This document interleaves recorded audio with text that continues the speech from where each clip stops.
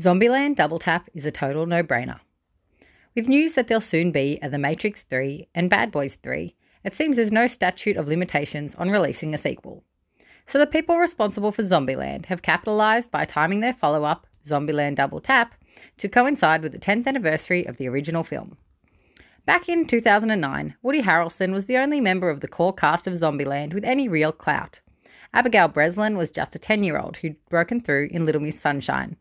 Jesse Eisenberg was yet to really make a name for himself, and Emma Stone was probably best known for her minor role as Jonah Hill's love interest in Superbad. How 10 years changes things. Following Zombieland, the cast went on quickly to become household names, in Stone's case, even an Academy Award winner. The cast, though, wasn't the only thing that was fresh. Zombieland's self-aware blend of comedy and horror, with scenes punctuated by bold popping graphics and quirky character narration, brought to life a story of the undead before the zombie subgenre of horror became a heavily saturated one. So could a reprisal of a celebrated, more experienced cast make the same kind of splash in a now well-worn space? We rejoin Tallahassee, Harrelson, Columbus, Eisenberg, Wichita, Stone, and Little Rock, Breslin, as they destroy every zombie that stands between them and taking up residence in the White House.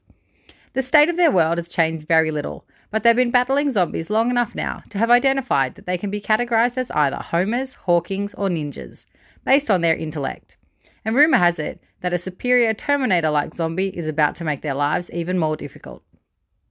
But the zombies are a mere subplot in Zombieland Double Tap. The film is primarily concerned with exploring the dynamics between the quartet of main characters and how they've changed while living in isolation, with only each other since we last caught up with them.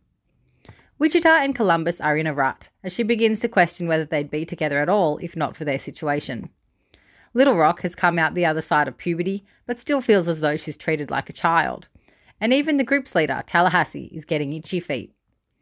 Zombieland Double Tap leans heavily into the comedy and offers a good serving of gore, but don't expect any solid scares. It revives and adds to Columbus's list of rules for Z-Land, as well as cutting to notable zombie kills, as it did in the first movie. The script, from the writers of the original, who also penned the Deadpool films, gets the humour just right, but the takeaway message is corny and overdone. The original cast is expectedly strong, but the script lets them down at times. They're joined by the likes of Luke Wilson, Rosario Dawson, and scene-stealing Zoe Deutsch. The new talent boosts the humour further and messes with the group dynamics in just the right way. Zombieland Double Tap delivers the same spectacular visual effects, laughs, gruesome kills, and well-defined characters as its predecessor.